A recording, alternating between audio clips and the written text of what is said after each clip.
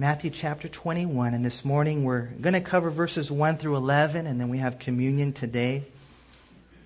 As we begin reading here in verse 1, it says, "Now when they drew near Jerusalem and came to Bethphage at the Mount of Olives, then Jesus sent 2 disciples, saying to them, 'Go into the village opposite you, and immediately you will find a donkey tied and a colt with her. Loose them and bring them to me. And if anyone says anything to you, you shall say, the Lord has need of them, and immediately he will send them.' All this was done that it might be fulfilled which was spoken by the prophet, saying, 'Tell the daughter of Zion, behold, your king is coming to you, lowly, and sitting on a donkey, a colt, the foal of a donkey.' And so the disciples went and did as Jesus commanded them. Then they brought the donkey and the colt, laid their clothes on them, and set him on them. And a very great multitude spread their clothes on the road. Others cut down branches from the trees and spread them on the road. Then the multitudes who went before and those who followed cried out, saying, 'Hosanna to the Son of David. Blessed is he who comes in the name of the Lord. Hosanna in the highest.' And when he had come into Jerusalem, all the city was moved, saying, 'Who is this?'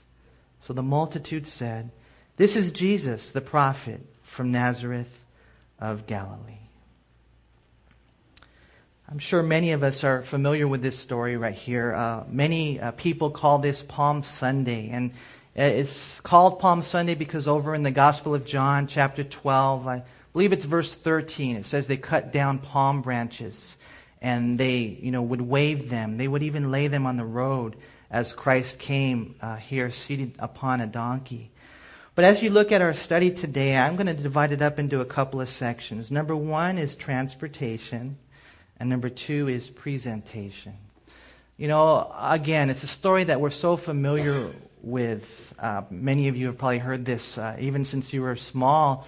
But I pray that it would be fresh and that God would continue to speak to our hearts. I know you guys are going through things in life. You're making decisions. Some of you here are distanced yourself from God, unfortunately. Others are drawing near. But I just know that God wants to do a work in our life. And He can use this study today to change our life, to save our life, to give us the strength that we need and the wisdom that we need in these days that we're living, wherever we're at in our life. When you look at this, I was at In-N-Out the other day. It was kind of funny, and I saw the little sign right there. It said this is not an oxymoron. It says freshness for the last 60 years.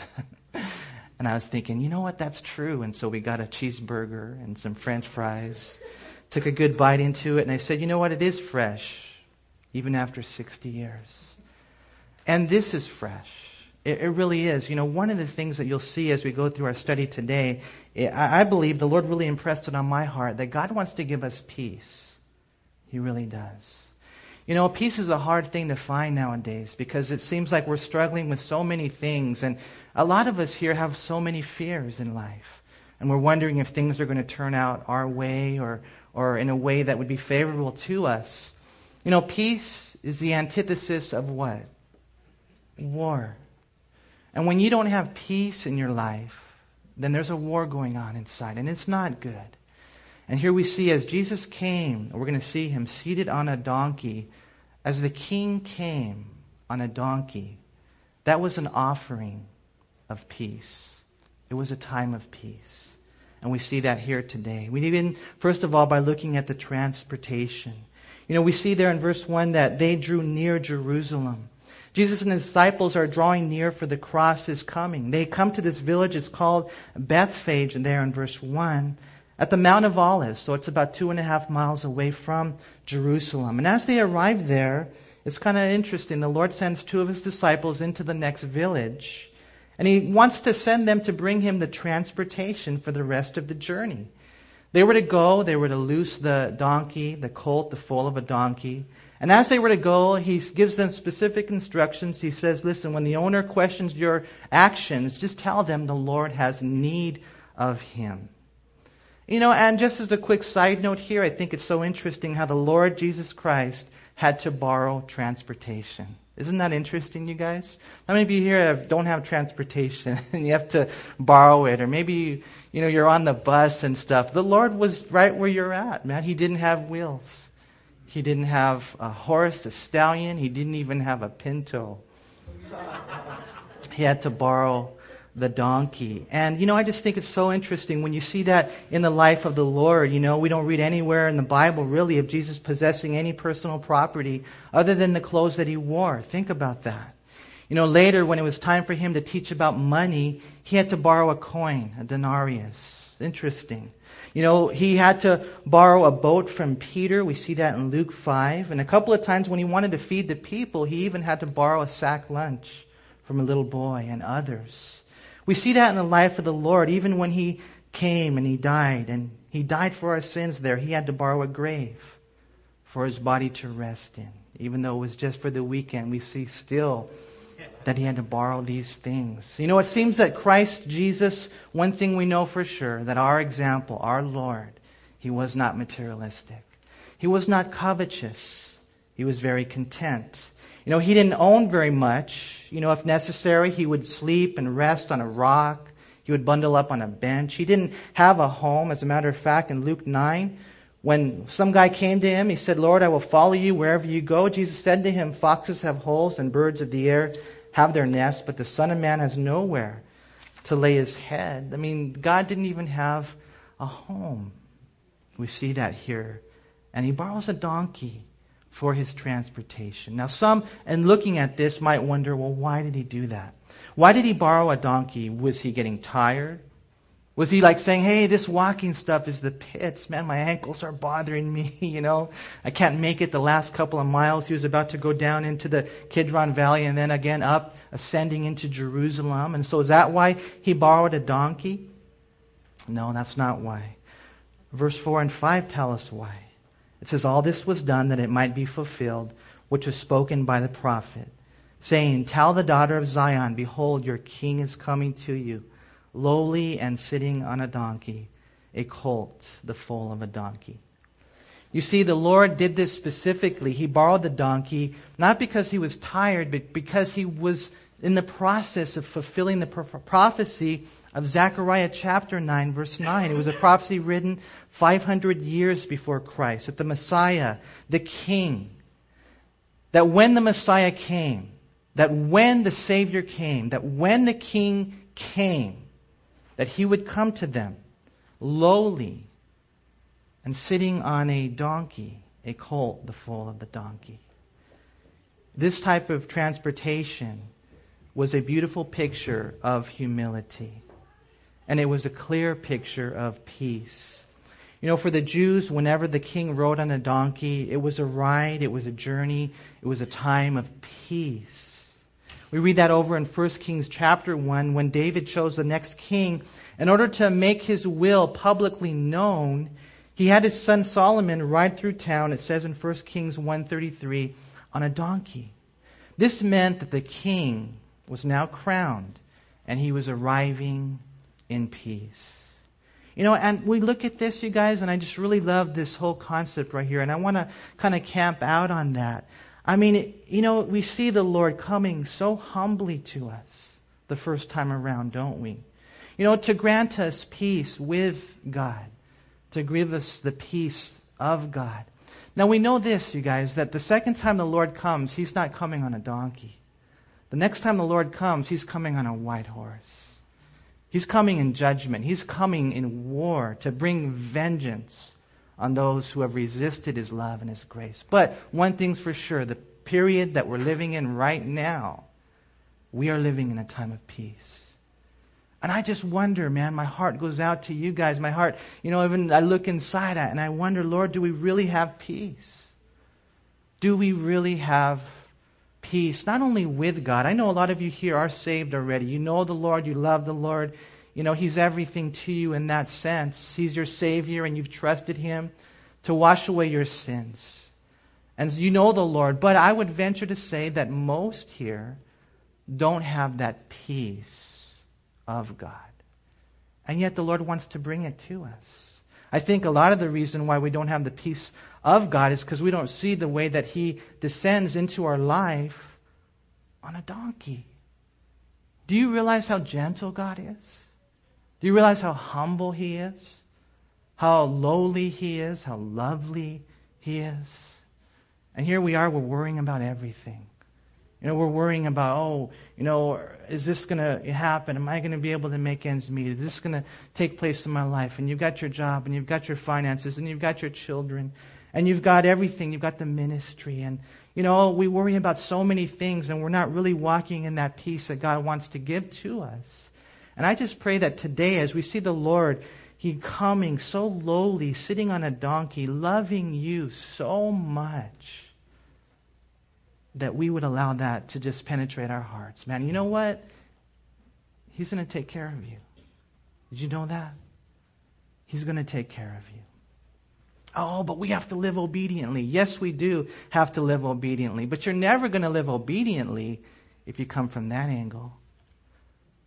You're going to live obediently when you come from the angle that understands God's love and understands God's care and understands His humility and His gentleness with us, and His long-suffering, and His love that never changes.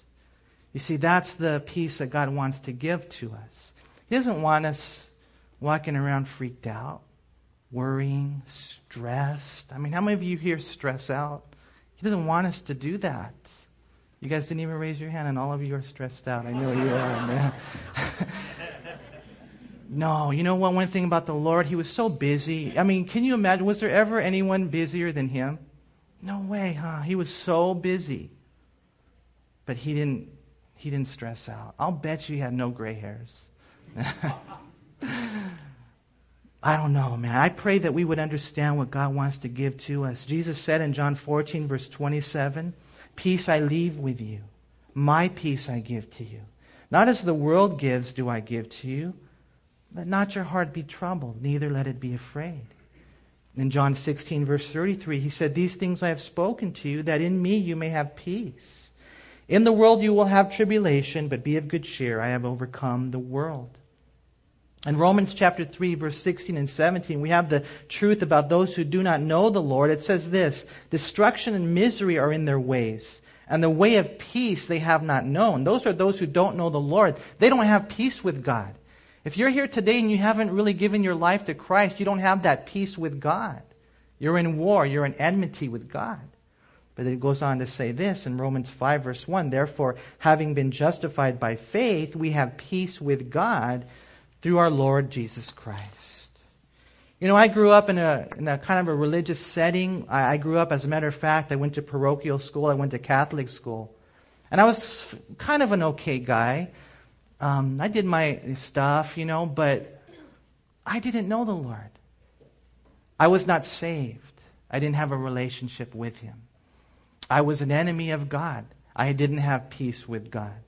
And there are a lot of people, unfortunately, in this country that we live in, and they have a misconception thinking that if they're a good person, a moral person, if they claim to be a Christian, then, they are going to be okay. But we know that they're not, huh? You really have to yield your life to Christ. We must surrender to His love. Turn from our sins and receive Christ as our Savior. Then we can have peace with God. Then we can be justified by faith. Then and only then, I don't care how much you go to church, then and only then will you be forgiven of your sins. You see, that's the peace with God. That's why Jesus Christ came on this donkey. He came to offer the peace with God, but He also came to offer the peace of God. That as we go through life, and I know you guys have so many things that are going on in your mind, and your wheels are spinning, and you're manipulating, and you're conniving, and you're trying to think about how you're going to get your way. That makes things worse.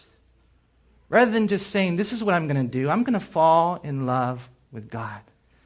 I'm just going to stay focused on Him. And then, you know what? When you stay focused on the Lord, He's going to take care of everything. What does the Bible say? Seek first the kingdom of God and His righteousness.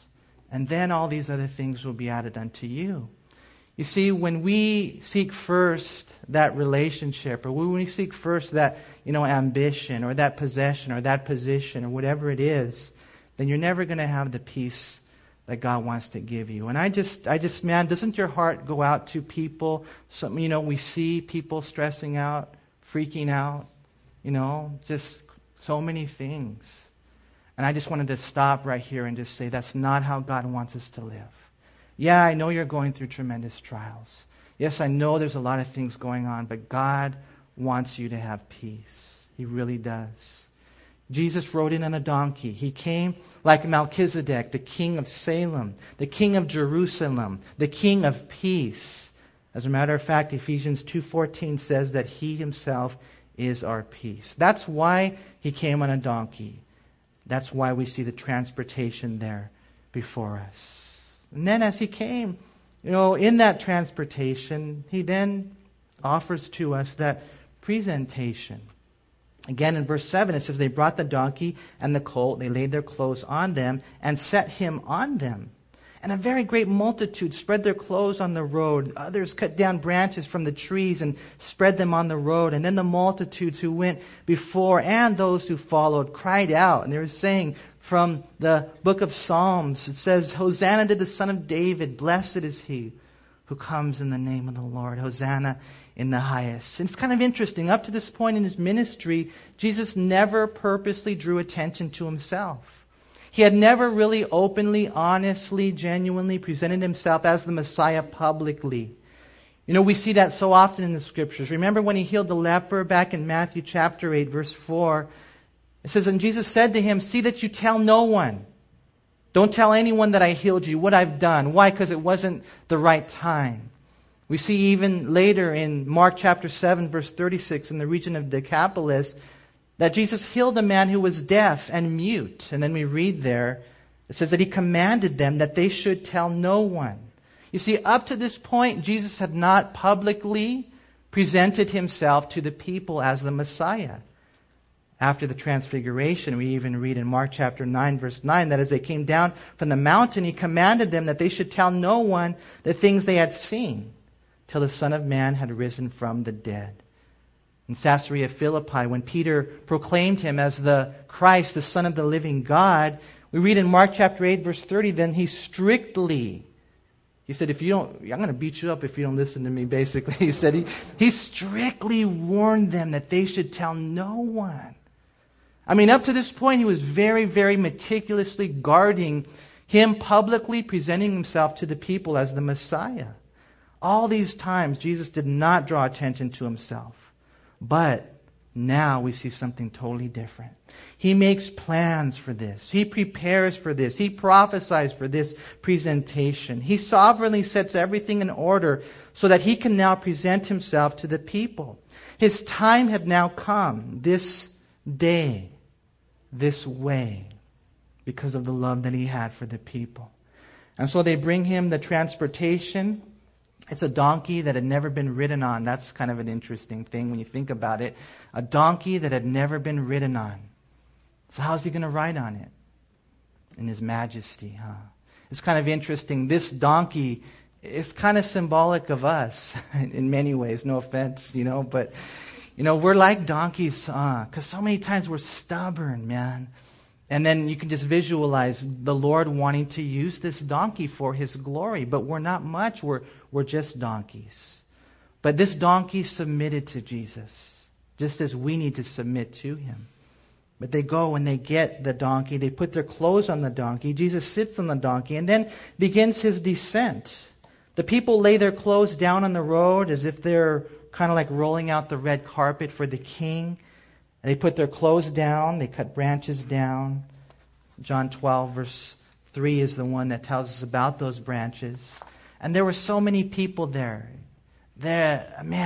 Josephus tells us that on that week, there were 256,000 lambs that were sacrificed. And so when you do your math, you find that in Jerusalem, in this week, there were over 3 million people there. And they were there. Some would be camping on the side of the road to see this. Some would even come and join this. They were going before him. They were going after him. As they put their clothes down, they cut branches down. They all kind of like bowed down to him as they sing Psalm 118, verse 26, which is a messianic psalm. And they say, Hosanna. Hosanna to the Son of David. Blessed is he who comes in the name of the Lord. Hosanna in the highest. And the whole city is moved. And they began to ask. It says right there in verse 10, who is this? They answer in verse 11, this is Jesus, the prophet from Nazareth of Galilee. Here we see Jesus is honestly, openly, publicly presenting himself. So obvious when you look at the transportation, the declaration to the people as the Messiah. Why? Because this is the day that had been prophesied in Daniel chapter 9, verse 25. The Bible says, know therefore and understand that from going forth of the command to restore and build Jerusalem until Messiah the Prince, there shall be 7 weeks and 62 weeks. And so we look at that. If you would, just jot that scripture down. Maybe you can read it later. Daniel chapter 9, verse 25. There was the prophecy there that from the going forth of the command to restore and build Jerusalem until the Messiah the Prince would come, there would be 69 sevens. Now you take out your calculator, you take out your calendar, and you work all this out. And you realize that the command was issued from King Artaxerxes, March 14th, 445 BC. The command went forth. You count from there 69 sevens. And what you end up with 173,880 days. And so you take out your calendar, you just, count it real simple. I know we can all do this. And you end up with this, April 6th, 32 AD. Guess what happened on that day? On that day,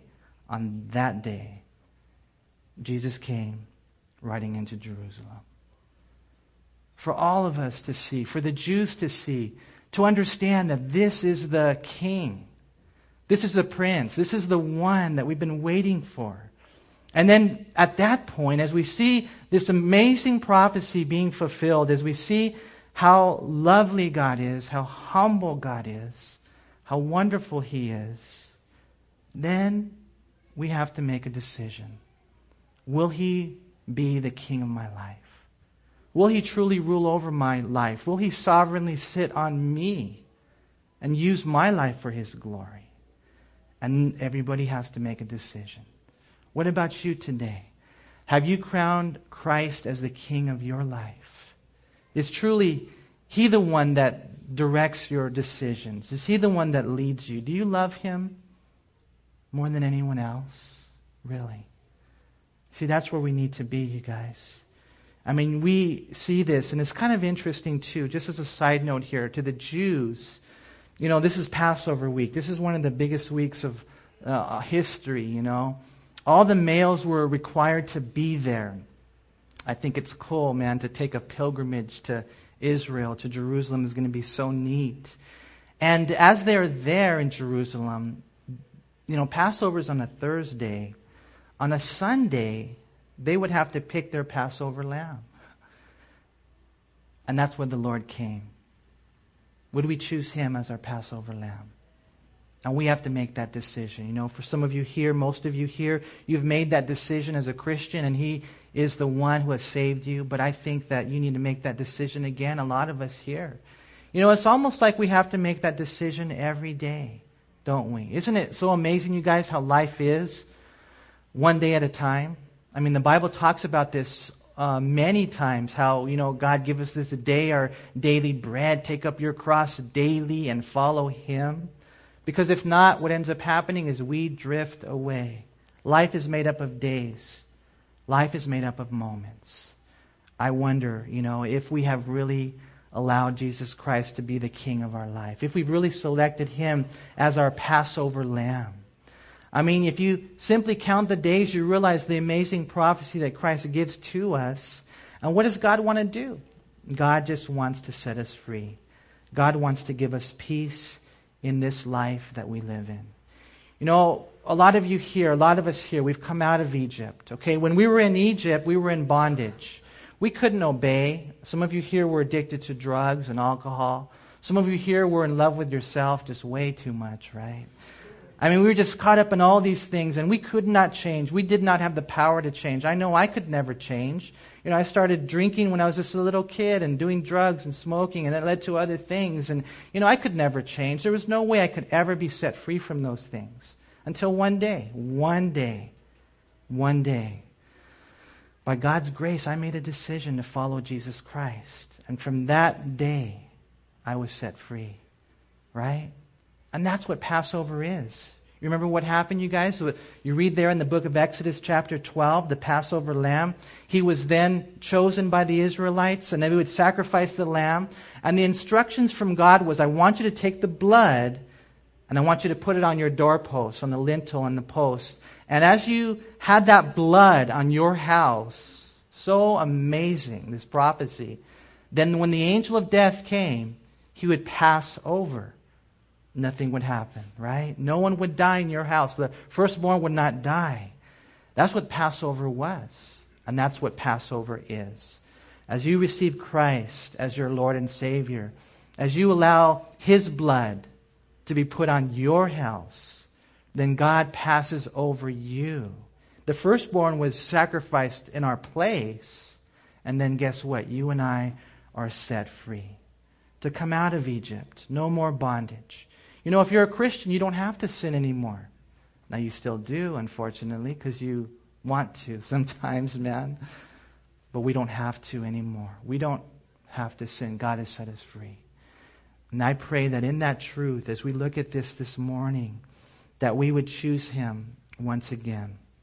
As He comes down that, hill there in the Kidron Valley, as we see Him on the donkey, that we would not only have the peace with God, which I know a lot of you here do, but I'm really praying this morning that we would take it farther and that we would be a people that have the peace of God. As a matter of fact, I was thinking, if you would, let's turn back to Matthew chapter 11, because I see kind of like the same thing here. In the Lord is speaking to the people in verse 28 of Matthew 11. He says, "Come to me, all you who labor and are heavy laden, and I will give you rest. Take my yoke upon you and learn from me, for I am gentle and lowly in heart, and you will find rest for your souls. For my yoke is easy and my burden is light." I wonder sometimes if we have a misconception of how awesome our God is. Sometimes I think we think, oh, He's there and He's just ready to bust us every time, Like when I got the ticket not too long ago, there's a police officer, and he's like hidden right there, man. And he's just watching me. Well, is he going to make a complete stop, or how fast is he going to go? He's pointing the radar gun at me or whatever. And sometimes I think we think that's how God is. We really do think that's how God is. He just wants to bust us. And so we're living life like that. There's no peace. And yet we don't realize how God really is. It says right here, once again, He says right there in verse 29, I'm lowly in heart. I'm gentle. God is just saying, I love you so much. And if you're here today and you're just heavy burdened, and there's just things on your heart, or just stressed out, or whatever it is, man, you're carrying burdens that you shouldn't carry, God is just saying once again, cast all your cares upon me, for I care for you. See, this is the God that we serve.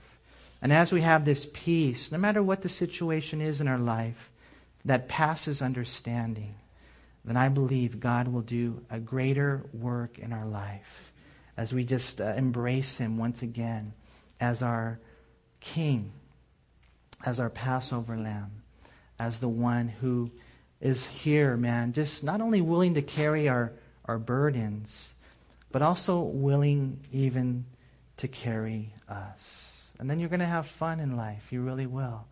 I just, don't you guys just love the way God made us as far as being able to smile?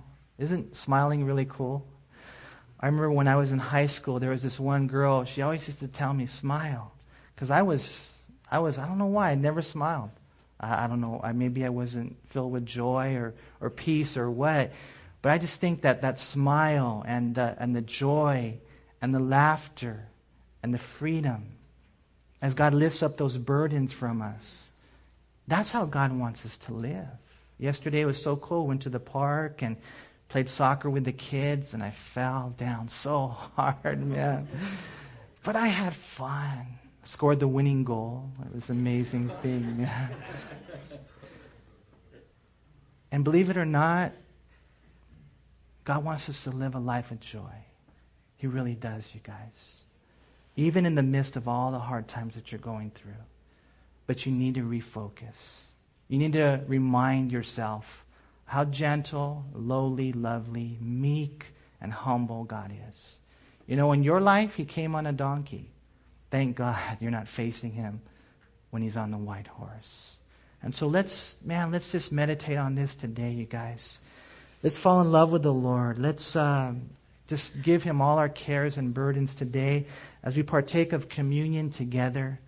I just pray that we would be reminded of the great, great love that God has for us. And as we are reminded of that today, then we would love him back. Yes, we would live a life of obedience, but it's motivated by how beautiful God is, how wonderful he is. That's the best motivation. If that doesn't work, then go ahead and fear God. But let's know how much he loves us. Father, we thank you so much for loving us. And thank you for coming, Lord Jesus, the King of Kings and Lord of Lords, the one who sits on the throne, ruling the whole universe.